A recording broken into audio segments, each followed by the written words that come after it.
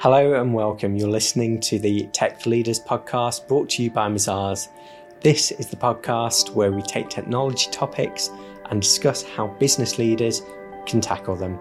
I'm your host, Andrew Rawlings-Catterall, a privacy specialist in technology and digital, and we'll be talking throughout this series with industry guests, specialist speakers, and subject matter experts about how businesses are tackling the latest tech developments and challenges whilst minimising risk and ensuring security and regulatory compliance. At Mazars, we believe technology can help businesses, both large and small, help improve and advance their operations, improve productivity and growth, and so we look forward to sharing our knowledge, our insights, practical tips, and how businesses can leverage technology to gain that all-important edge. And now, on with this week's show.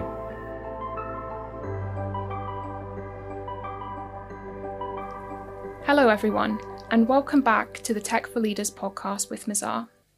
For our returning listeners, welcome back, and to our new listeners, thanks for joining us. I'm your host, Alex Miller. I'm an ethical hacker and red teamer, which means that I break computers and computer networks for a living to help customers understand their cyber risk. In today's episode, we're going to be exploring how we can counter cyber threats using military strategies. How does traditional warfare vary to cyber warfare, and what can industry learn from this? To discuss this topic, I'm thrilled to be joined by Chris Parker, MBE, Director of Government Strategy at Fortinet. Welcome, Chris. Thank you. Chris is an experienced military officer and has 15 years business experience spanning the oil and gas sector, major construction projects, and cybersecurity. Welcome, Chris. Really excited to have you here today. Thank you so much for taking the time out of your schedule to join us. Thank you. And I'm sure our listeners are familiar with Fortinet, but just as a reminder, they're a multinational cybersecurity vendor and have just been named as leader in the Gartner Magic Quadrant even, for the third year in a row. So congratulations on that. Thank you. Thanks. Perfect. So we'll get cracking then. Chris, I wonder if we start with your military career. How did that lead you to cybersecurity? Was that an obvious transition? Well, for me, there was a bit of a gap. But when you look at the two industries, effectively, it's about when you're in the military, whatever level in the military or whatever job you do, it's about managing risk. I mean, that's even if you're not on operations, you're in training, or you're in some other role, you're effectively part of the risk management process. So when you think about that and you drop those skill sets into the cyber world, it's actually quite a neat fit. And there's a big push at the moment, including with Fortinet, to try and convince quite a lot of veterans to think about cybersecurity as a career, because, of course, there's a skills gap. I've certainly worked with people on the Tech for Vets scheme, and there's been some amazing talent come through that. It's a great scheme. And I think the thing is, it's confidence. A lot of it is confidence where people feel, no, that can't surely be me. But actually it is, because not everyone in cyber has to be a coder. I mean, it's only probably about 20% people have to be in that coding level. Other people are in various roles. It could be sales. It could be design. It could be customer relations. There's lots of things where you have to have an understanding, again, of the risk management process. So it's a really good fit. And I suppose the military themselves have been tackling wide-ranging, ever-changing threats for a lot longer than the cybersecurity sector has. I mean, you mentioned to me that your regiment is over 400 years old. Wow. Absolutely.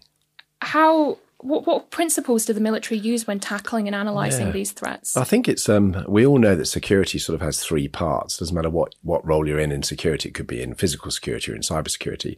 Effectively, it's about some equipment or technology. Then there's the processes, which are really important, and the people, which of course are vital and really important to things.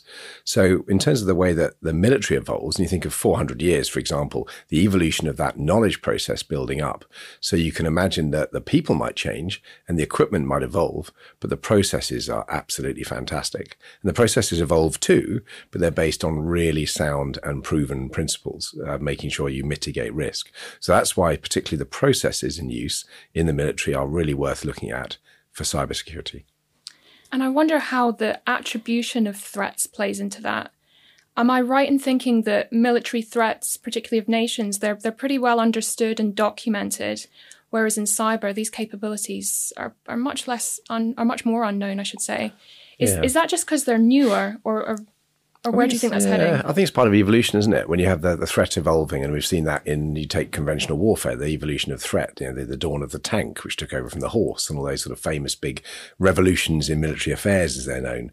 But I think for the problem with knowing where that threat's coming from, that just means, and again, in a military mindset, the huge need for intelligence, so proper refined information to make intelligence. And threat intelligence is enormous fundamental in cybersecurity to make sure we're aware of not only where the threats might come from, but what sort of threats they are, and actually being really clever, thinking about what might be coming next, because no one wants to get caught out. You've always got to overmatch the target. And that's very much the same in the military philosophy, but that can have problems as well, because you can't just keep throwing resources at it in a limited resources world. If you're in the financial sector, you might have a bit more budget than perhaps a public sector local council. But the reality is you've got to keep overmatching a threat, and you've got to know where you put your assets and your resources. It's a choice. So you can take it to something like military protection, maybe take a tank. So there's always this huge issue with tank armor that, yes, you could make it more and more thick, but that makes the tank heavier and more cumbersome. So you have to have a bigger engine. And if you have a bigger engine, that makes it even more cumbersome and thirsty and everything else. But also you perhaps want to have a bigger gun on it, because the tank's got to have a gun on it as well. So you have this cycle, and the problem is the thing gets bigger and bigger and bigger.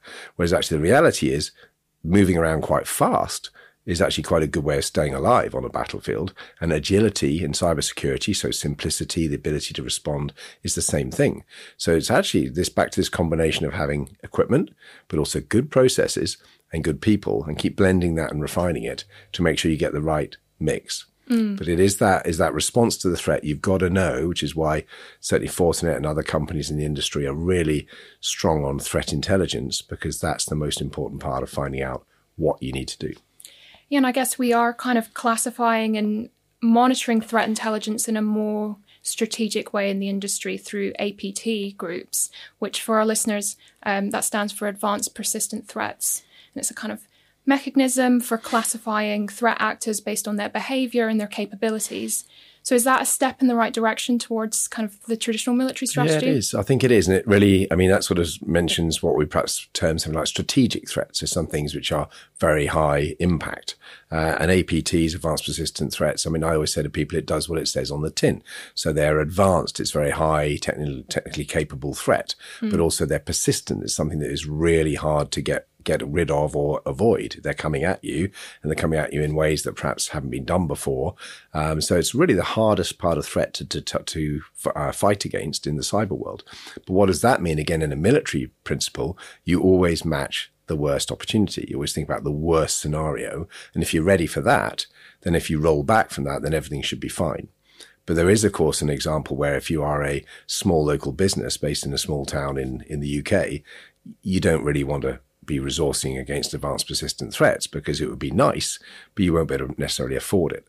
So there's a balance of risk, and perhaps those smaller users and perhaps even smaller public sector areas are becoming, again, a bit like the agile tanks, the ones that are lighter, moving around on the battlefield faster. So perhaps they just can't be seen as much as a big organization such as an oil company or a financial institution or a government department, something big to attack.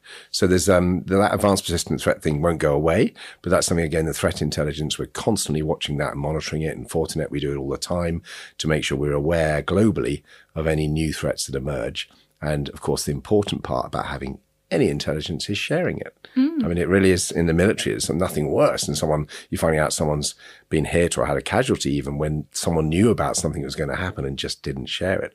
So we have automated threat intelligence being shared through all our systems in Fortinet, and those systems allow users to see.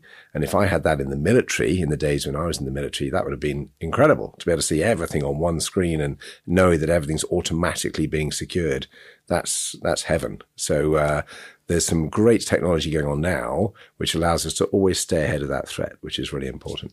And how should business leaders be narrowing down that threat intelligence? I think sometimes the threat landscape can seem overwhelming. It's so large, as you said, if you're a small organization, APT groups are probably not something, as you said, you want to be concerned about. The threat's too overwhelming and too it's not reasonable. How should businesses narrow that? It becomes one word really, automation. I mean, you cannot cope with it. The amount of stuff coming out, some of the customers today out in the market may be getting thousands of attacks a day or a week. I mean, it's an enormous level to cope with. And so automation has to go there. But in the military analogy, that's what happens in the military world as well. Because if you take warfare at sea, so you now have had where you got missiles coming in, or you might have a bomber coming in to try and take out your warship, then actually automated systems have been going for quite some time. People have seen the videos on YouTube of these amazing guns that come out and shoot down the missiles coming in. But again, they're refined very well. It's high-tech stuff because you don't really want to be harming a seagull that happens to be flying past, because that's not particularly fair or environmentally friendly. And it's also a waste of resources. So things have to be tuned appropriately. So automation has to be there, and that's based on good integrated systems. But also the rise of AI, artificial intelligence, has allowed the tuning of that system to constantly be there, a learning process, so that the correct response can be matched to the correct threat always and very swiftly, day and night. So that I think is the most beautiful advance in cybersecurity, because it doesn't rely on the weakest part, which is us, the human, because I mean, I have to sleep, I have to go and have a party sometime, and sometimes I may be feeling a bit ill or at work and I can't really perform to 100% level. But an automated system pretty much is always there, day and night. And that's what's the best security people can get. And as part of these improvements to the kind of technology of the three pillars we talked about, people, technology, and process, do you feel like improvements to technology, there'll always be that people backstop, right? Even though maybe people are, quote unquote, Absolutely. the weakest section. Actually, in some ways, we're also the strongest, because as these AI and technology advance, there's always, or I don't know, maybe there won't be, but at the moment, certainly, there's questions that AI can't answer, and we need people to kind of come and add the common sense. Absolutely right. And I think, again, remembering my point on humans being in its potentially the weakest part, because we do have off days, and as much as that part, but we are very strong, absolutely, in the decision-making process, the ability to focus. And the key thing that systems and automated processes can help us is having that, what we call in Fortinet, a single pane of glass, is something that a human can look at one screen, one pane of glass, and make a decision. And in the same in the military analogy, to allow a commander, which is exactly what is happening in a response in a cyber incident, someone to make a decision on the organization based on really accurate, focused, good intelligence of what is going on here. Is this an attack, or is this perhaps a deception attack? Is something else going on? And the ability to actually make a decision. Yes, you're absolutely right, Alex. The human is still, in my view, the best person when it comes to complexity, because our brains are actually the most amazing processors. We can really do it. And in the military, don't forget that's still the way as well. I mean, people talk about automated aircraft, drones and things, but actually the ability to know where to prosecute an attack or to report something, what they call the Mark I eyeball and the human brain is still a really incredible system. So it's not without that blend. We don't drop the human out of the process. Yeah. I think what we actually do is we enhance it. We make the human more useful, more focused, and make an easier decision. And that's the best part. Yeah, I think that's a really good point. And that's certainly where I see the improvements in technology going, as you say. Yeah. Proving greater assistance to people to make better informed decisions. Yeah. I wonder also if there are some scenarios where cyber warfare and traditional warfare, they actually meet. What's really the difference if we see a kinetic or a violent effect in something compared to a soft effect, a cyber effect? Perhaps, if I'm, a kinetic effect versus me on my laptop turning something off that creates negative output for a company. What's the difference there? Yeah, in warfare, it's much the same, I suppose, because there's this sort of soft effect and then there's a hard or kinetic effect. And really, we think about it in cyber, it's also the same, because we think about it could be a soft effect in a cyber attack, could be someone stealing some data and then retaining it for the time then they want to release it or embarrass an organization, for example. But a hard attack may be something where they want to actually really genuinely disrupt. So actually an OT attack for operational technology to perhaps disrupt a public utility system or something like that. We've seen these sort of attacks before, haven't we? So I think there's always a difference in the level of attack there. I don't think there's any easy comparisons to draw between the types of attack in military and the types of attack in cyber. I would talk more about the effect on the operator or the user. So the effect is it something that we don't know anything about because some data has been taken and we just don't know until suddenly some emails are released on the web and it's very embarrassing for everybody? Or is it something where we suddenly find, why are all the lights off? Why is everything going wrong here? What's going on? You know? And so the effect on the user is the key part. And that's where, again, automation and AI do amazing things now. There's some new technology, latest technologies, which just as in the military world, where there's an evolution of technology going on, in the cyber world, it's incredible. Some of the new systems. We have systems that are the electronic equivalent of sitting on the network and just watching and waiting and almost literally just looking about on the network and seeing for abnormal behavior and things that shouldn't be going on. Yeah. And if you think of that in if that was a building or a human response, that would be the equivalent of guards walking around with torches at night and saying, what's going on here? Why is this window open? What's going on? So there's those sort of systems. And then we also have systems which even deceive. So if something does penetrate and gets through to deception level, you can actually have replication of the network and things where systems are available for people to think that they've actually found something interesting. Honeypots. Absolutely. The honeypots, the famous sort of term, but then also to be shut down and literally locked in there or observed. So, I mean, these are great new advances in technology, which are really helping cope against this overwhelming threat. And actually, we have to remember that cybersecurity is still ultimately a big game of psychology. There's someone at the other end trying to prosecute these attacks. So therefore, if they start to see that certain organizations are using really high tech, it's going to make them have to really do a tough job to get in, a really hard job. Whereas perhaps maybe a few years ago, it was a lot easier for the attacker.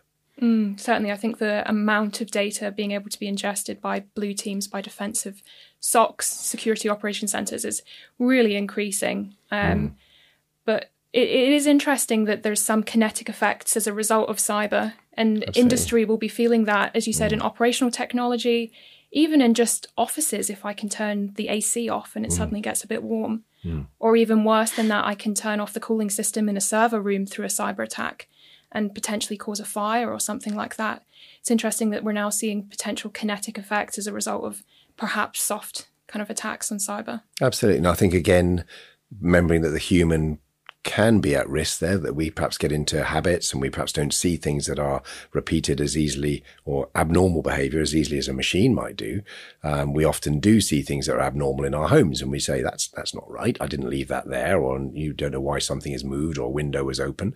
So that's our natural human instincts, but automation wise, that can be seen straight away. So it's another great use of AI, whereas I can tell you, for example, in Fortinet, some of the AI introduction into some of our products has increased capability by perhaps 25% straight away. So it allows, again, the tightening of that security nut to make sure that the ability to spot abnormal behavior and something that's just not right through some form of process of artificial intelligence on that system, learning on that organization that this is not right. That person should not be accessing those folders because they shouldn't be doing it on a weekend. And those sort of things are just abnormal. Now, there may be normal things that are happening there, but the ability to flag it up, that's the most important part of that early phase of resisting a potential cyber attack. And if it's someone just working at the weekend and just wants to go and find a CV or something, then that can perhaps be explained and that can be at least be known. That's the key part. It can be found early. Yeah, and I guess this is an interesting part where our two jobs are quite different, because my job as a red teamer is to test the effectiveness of these kind of products and controls. And I guess that's an interesting parallel between the military. We talked before about thinking enemy, and I guess that's essentially what my job and the foundation of penetration testers and red teaming's whole philosophy is. Is that really one of the best examples of cybersecurity using military strategies? Yes, I think it is. And I think when you look at it, the vitality of having that practice, the rehearsal, is a fundamental in military operations. So before any operation, any patrol, any level I was in, there was always a rehearsal or a discussion, or people would use a model and they'd work out and say, what can go wrong here? What can go wrong there? And the ability to red team is a human factor integration as well, the penetration part being very good for technology assessment. But the combination of those systems, using them together, are vital. I really do believe. I always say to people that, unless you're introducing that level of rehearsal, level of that mental process, then you get a bad day, and it's going to be a very bad day. Because if you think about it, there's a beautiful expression in the military flying world when they're training, and they say there's no new air accidents only new pilots. And what that means is that if people apply themselves professionally, and we are all professionals in this industry, but we've got to behave like it, we've got to study.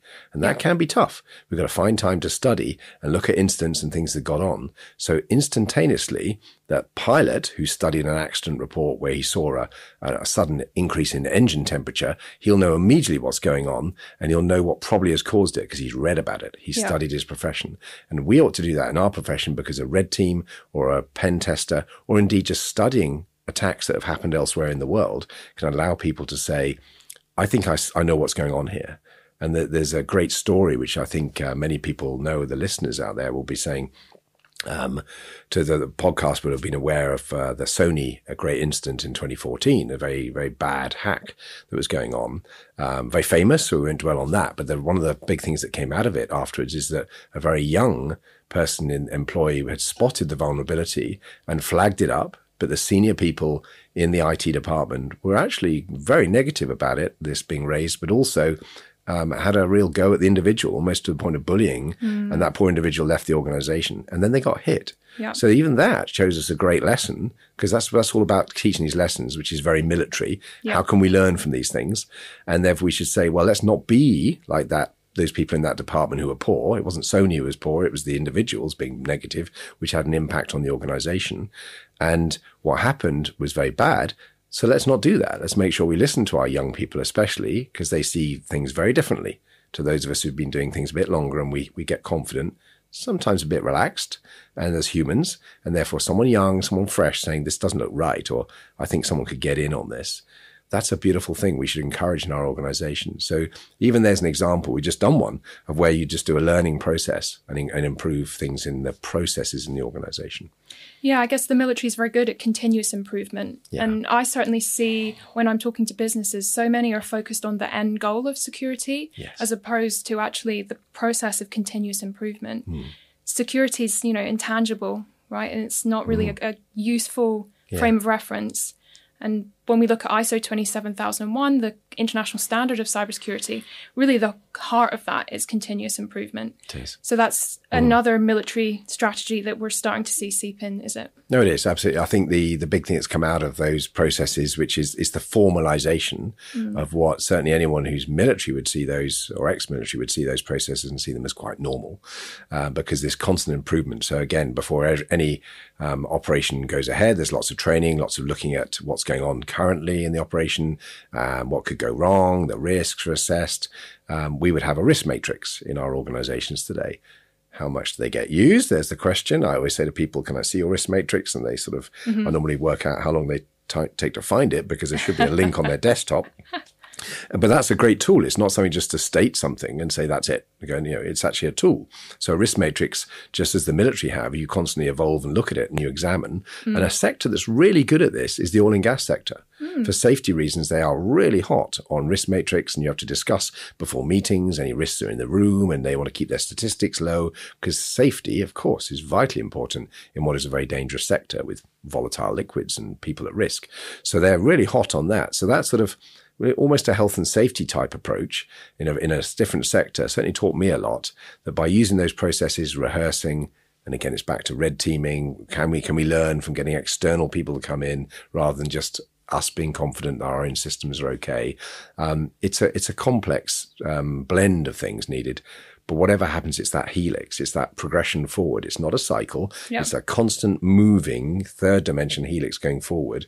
And that's what the military always aspire to. And I think in the cybersecurity industry, we do that as a vendor. We're always improving our equipment, our quality controlling, our checking. I mean, that's why a lot of people are surprised when people say there's a vulnerability. Actually, a lot of the times, most times, the vulnerability is actually something that's been found by good quality assurance, and someone's just tightening that helix. Yep. They're making things better. So I always think it's that we should celebrate it, because vulnerability is a sign of something getting better rather than everyone being negative about things. And if we're never going to improve things, then there's going to be more gaps, because the threat, the adversary, is always improving. They're always trying to get at us. Goes back to what you were saying about the Sony hack. And actually, if we listened to people within our teams and accepted diversity of thought, that actually we would all be more secure. Absolutely. I think it's interesting, the people part of the people technology process kind of triad, we see in the military, you've got very strong roles and responsibilities, right? Everybody knows the chain of command and their roles and responsibilities. I see that a lot less in cyber. Things are a lot grayer. Do you think that's an issue? Oh, it's a great point. I think it's something that it actually concerns me sometimes in some organizations because, again, back to the human factors, people have to go away. They sometimes get called away. They might fall sick or a loved one might be ill. So people have to know instantly who is what we would call in the military the second in command and perhaps then the third in command. Now, this is in the military formally stated before any operation. Even a patrol going out somewhere in a foreign country, somewhere would always be saying before the patrol, and that's largely actually redundancy being built into the system. It's what we would call, but it's being built into the command and control. Yeah. So, for example, if something happens to me on the patrol and I have to go off somewhere or I have to take a casualty off somewhere, then it might be you, Alex, you have to take over, and then everyone would know instantly something happens, who's in charge. There's not going to be some debate in IT, well, who's making the call here? Who's deciding? Yep. And that's not a good place to be. So there's a fundamental organizational responsibility, and that you can use things like the RACI matrix and other responsibility tools which are there in business, but actually it just needs to be stated. And I think also more and more we're seeing where there's too much in the cyber industry, too much being loaded onto one person. That's normally the CISO. Of course, there are other terms for it. But if we think about that load that's being increased, then he or she cannot cope with those loads. I think the office of the CISO, which I tend to call it, will end up being the CISO. But in large organizations, I think there will now be a career chain. I would encourage it for having a deputy CISO, perhaps times 2. And then you might have assistant CISOs below those. So there's always redundancy there. And this is a career path. This is a career chain. And these people, of course, as we spoke before, are not necessarily going to be coder level capability, but they're just into managing cyber and the procurement of equipment and other such important things. Yeah. And just for our listeners, CISO, Chief Information Security Officer, right? Yes. So I wonder if there's something to be learned about the roles and responsibility from the kind of checking the checker standpoint. We talked about this before. We did. What is checking the checker? Checking the checker. This is one thing. If there's one thing from the podcast that people take away is checking the checkers, because it's such a brilliant military principle, and it's an evolution of over the hundreds of years of military, especially in the British and American and other great military systems where they fundamentally have got better. So checking the checker is about saying the system, the organization is never going to be content that everything's being done. We're just going to check. And we're not only going to check, we're going to ask someone to check on that person doing the check, because that means there's no risk, no problem. Now, people might find that a little bit awkward. In the military, there's absolutely no one sees it as difficult or offensive if someone goes into check. I used to have to do it as a young officer. I used to do these weekly checks on perhaps the ammunition or the oil and gas, dipping the tanks to make sure the right amount of liquid was still there. Now, that wasn't seen as offensive. What was actually happening there is it means that the person who's doing the checking actually knows that he or she will be checked on. Yeah. Now, that therefore means is that the effect on the organization is if that person's having a bad day or is tired or has been unable to do their checks. I mean, how many times have we seen, I haven't been able to do the patching, says someone in an IT department, because I've just been too busy. Well, okay. But then if they know there's going to be a check, perhaps a weekly or monthly check by someone senior saying, let's just check the patch register and where we're up to. And if that's the case, then those people know they have to put their hand up, which is a beautiful thing in an organization because that improves safety for all the data and the people and the organization, because they're saying, I'm really struggling here with the workload. I just can't do these patches and I can't do this or that. So they know that they're not going to get caught out because they've put their hand up, but the organization becomes safer. Because that's an example where someone would just say, okay, we'll get in some extra help this week. We'll buy some professional services or what it may be to come in and assist us for a day and get us up to speed. That's just made the organization safer. So it's back to how those processes, which sometimes seem a bit odd and perhaps can seem a bit tight, and people think that's almost offensive, saying that I'm not doing my job properly. Yeah. Doesn't matter. Yeah. Because if the culture is there that people say, hi, you're here to do the check, that's great. That's the way it should be. So we need to get over our egos a little bit here. I think when it comes to safety and security, egos have to take a back seat. Exactly. And I think that back to that process part, if the process is really good and everyone knows why it's there, that's the big thing. Don't bring in a process anywhere and just impose it. explain why it's there and say that system. But, you might be having a bad day sometime or you might be overloaded. I'm going to come around and check. So this just means put your hand up because I don't want to be checking. And then you tell me I've not done the checks for some time.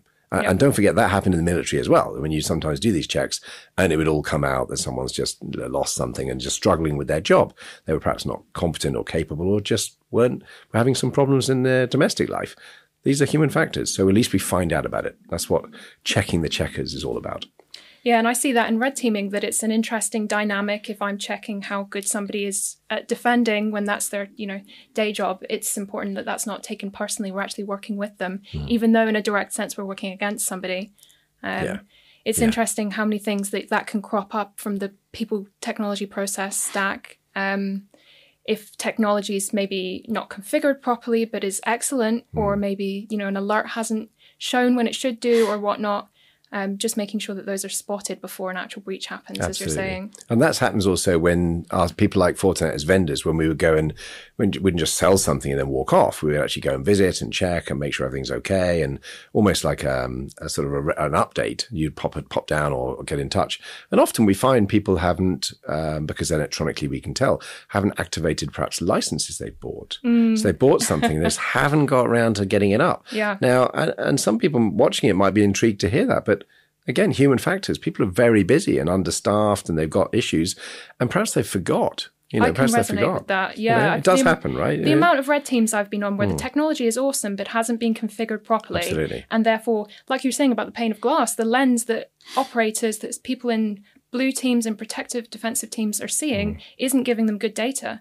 So they've got great technology, they've got great people, but they're not working well together. The process hasn't been configured and therefore... Yeah. That's why Fortinet has staff, because it's not just the people doing the design and wonderful tech stuff, which we have out in California and a few other places, but amazing. But for me, the beautiful thing is that we've got the staff to be able to help and check. So again, if people find that they think that might be the case, they should just ring up and say, I don't understand it. And we can easily help and interrogate it. But I still think, but that's back to process. And anything that helps that helix, that tightening of the security nut all the time, because coming at us the other way is another helix of the bad people who are trying to disrupt our systems and our life, and they will be improving their systems all the time. So we have to keep our helix going as well. And what about that process point when you hit the unfortunate scenario of having a breach? How does the military deal with incidents and what can we learn from that? Yeah, incident response. The biggest part about any military incident I've been involved in a lot, is that most cases, I can't think of many, where they didn't actually do anything different to what I've found in my training. So good training, good rehearsal. So it's back to red teaming, working out the scenario. And again, empower the young. If there's someone in the department who's young, who's got a fresh mind, ask them to have a look at what can go wrong and write some scenarios. And those things can really help then perhaps once a month, once a quarter. Any organization have an afternoon. It's often great to do on a Friday afternoon, get it all done together and work out what gaps there are appearing. So that instant response is based fundamentally in the military on preparation and drills. So that's back to processes. So instantly doing things. So, but there's two levels. I would think there's normally those drills which are response. So often that can be automated in our systems in Fortinet. We have a lot of fantastic stuff that can help. Some of our systems do 50,000 alerts on a day, whereas a normal analyst can perhaps cope with 30 or 40 if they're really going at it. So the automated systems can really allow, when you're having that volume of threat coming in, which some organizations sadly see, to overmatch that and beat that away with the response skills. But then that's the immediate level. But then there's that higher level of response, which is more executive, more thinking about the organization. And I used to run an organization, a company myself, where we used to help advise organizations post-breach and what they would look like post-breach. Right. What was interesting is the biggest thing that would impact on the organization would not necessarily be just the technology. It would be the way that they communicated this out to their people, their shareholders, their stakeholders, and also internally. Back to that Sony incident, which is a great one to study. They didn't really get their information out internally through HR or have a redundancy system. They went dark. Therefore, people were tweeting and speaking and ringing their friend who works for the media and all that stuff. Yeah. So you've got to control some form of output of the information. So there's the biggest parts about doing these red teaming and learning is that those fringe things, those things that seem unimportant, often become the most important. Communications, media, PR, post-incident, post-breach. And of course, the big thing is to make sure that people are reassured. It could be people, public servants, it could be the public. They need to be reassured, and customers, that everything's okay, we've invested in good systems, we're dealing with what is ultimately normally a criminal activity, an illegal activity. So to put out some sensible lines there can normally help. Yeah, it's amazing how much, as you said, preparation and something not being novel can help you kind of have more gusto in that moment to deal with things. And people will never know, Alex. I mean, unless they rehearse it, and they've got to rehearse it. And I find the light, I joy at seeing the light bulbs come on when people say, this has been an amazing 3 hours because I've got this whole list on a whiteboard of things that we need to do. And we're going to, again, tighten the nut, get the helix going again, and add to the great technology to make the whole system of security get better. It's just that little bit less scary. Yeah. Absolutely. And that's a very good point. I mean, it actually adds to that reassurance and competence and confidence in staff, especially in the IT department, that they're able to deal with this. They can cope with it.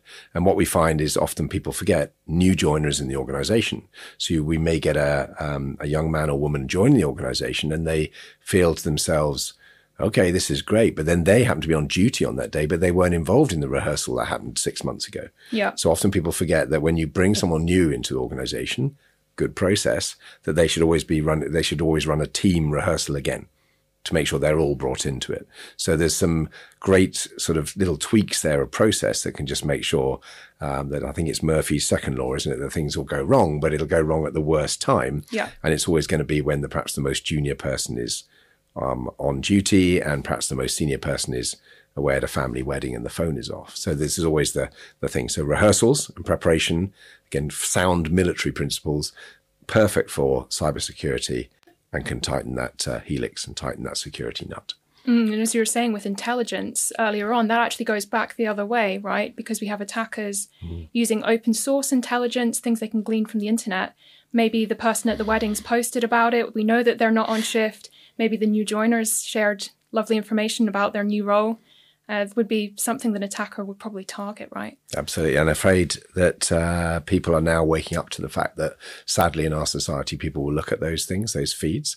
That doesn't mean people can't have any fun. I think people have just got to be a bit circumspect about what they are posting and saying sometimes, a bit of awareness. I know that there's great organizations out there that can help any organization by looking at what's being posted by them and done, but then also on that sort of deeper level, that sort of dark web level, there's some wonderful new technology which is ongoing in the industry at the moment. We've got a new product out at the moment which is causing some great excitement, which is called 40 Recon. And again, it does what it says on the tin. It's actually a reconnaissance back onto your own organization from our expert researchers who will look inside on the dark web as well as to what's being seen about your organization, what's being offered, but also perhaps more importantly, what you look like. And that is a fundamental military principle. Whenever you are doing any defensive position, you would always be taught from day one, you go out to where the enemy would come from and you have a look at their approach in. And it's much easier then to see the issue. So to see an organization, to see if there's any 2 or 3 IT staff, can we perhaps work out who they are, get on their Facebook, those sort of things. So then we just have to warn our staff. So all these things are good processes, good principles. But again, new technology, latest systems out there that can really help enhance. And they have done already. They've started to really secure organizations by spotting these things in the attack phase very early. That's the beauty of it. They spot and defeat it before it even happens. Amazing. I wonder if we just step back from things a little bit now. The cyber world has changed so much in the last 10 years. And in the UK, we've definitely become more open about our cyber capabilities, right? We have the National Cyber Security Centre, the NCSC, which is basically a public-facing wing of GCHQ designed to tackle cyber threats. And we also have more recently the National Cyber Force. Do you think in the next 10 years we're going to continue becoming more open? Is this something industry should be more open about their cyber capabilities as well? It's a different one, isn't it? Because in the military principle, you don't want to reveal your hand and your defenses, because again, since medieval times, that's normally a bad thing because people then get in. But I think transparency is definitely on the up. It's part of society's trends. I personally welcome it. I don't think it's something we should be fearful about. We just have to be cautious about, always think about what could be the impact of revealing this information. You mentioned NCSC, and again, on the defensive cybersecurity side, they are the prime plugin, and we deal with them at Fortinet and have a great relationship with them, but they're extremely good professionals. And I can't talk for obvious reasons about some of the detail of those things, but what I can say is that we are really lucky in the UK to have a truly professional and world-class National Cybersecurity Centre, but they also are a group of individuals and people that if people are thinking about a career or a job, it's a great place to think about applying to, especially the young, the graduates. It's a wonderful start for your careers. But the other one to mention is really that the NCSC's website, I personally think, is one of the best websites for cybersecurity. Yeah. It doesn't matter whether you're a small business or a large organization, whether you're a CISO or an IT leader or a junior, then you can learn so much from that website. And if nothing else, again, from the podcast, if you're thinking you're watching this podcast thinking I want to learn stuff, then actually just make a marker that every week you will spend an hour on that website and your knowledge will grow. It's tremendous. Agreed. They have so much tailored advice and guidance for free to different organizations, sectors. It's a really, really useful tool. But transparency, you mentioned, Alex, and that's part of it. The website is part of it. There's an awful lot on there which is being shown. And organizations like Fortinet, and we really pride ourselves on being very transparent. So we will always promote and put information out there about when there's been things like vulnerabilities or issues. It's all very easy to talk about the new equipment and new products, but we also say when things have been improved, again, quality assurance process, when things have been tightened and gaps have been filled. That's a huge part of the cybersecurity process, and we're very transparent about that. I think that's welcomed. It's part of societal trends. It doesn't always mean if other people aren't transparent that they don't have the same issues. But I think as a company, we're right, because the posture to be transparent with your customers and the people who are paying money and working hard to protect themselves, you've got to be honest and transparent as much as you can. It's part of being ethical. That's a really good point. And we've covered a lot here, Chris. This has been a really good session. If you could point us just to one, if I had to do the sinful thing of asking you to choose one military strategy out of all of the things we've talked through here today, what would you suggest people should take away? Yes, I think that the one thing to take away from those, again, back to 400 years of military development and how can we learn and improve our cybersecurity, I would say it's actually about preparation. The big thing is preparation. From that, it's probably got a few strands such as training. I mean, it might be red teaming, pen testing, but it's that preparation. Get your shots in early, get your preparation in early. Because if you get your chance to train, it's like being an athlete, get things right before the big game starts, then you will have a much better chance of success. So I think the big military success of the last 400 years where things have gone right have normally been based on really good training, preparation, and get things ready before. Easy to talk about technology, and Fortinet, love talking about technology, and we're good at it. Don't worry, I'm guilty of that too. No, we're good at it. But I still think, let's everyone think about, while that stuff's going great, what can we all do as individuals to help prepare individually or as an organization? Preparation, sound preparation. Excellent. Great advice. Thank you so much, Chris. Thank you. And that concludes this instalment of the Tech for Leaders podcast.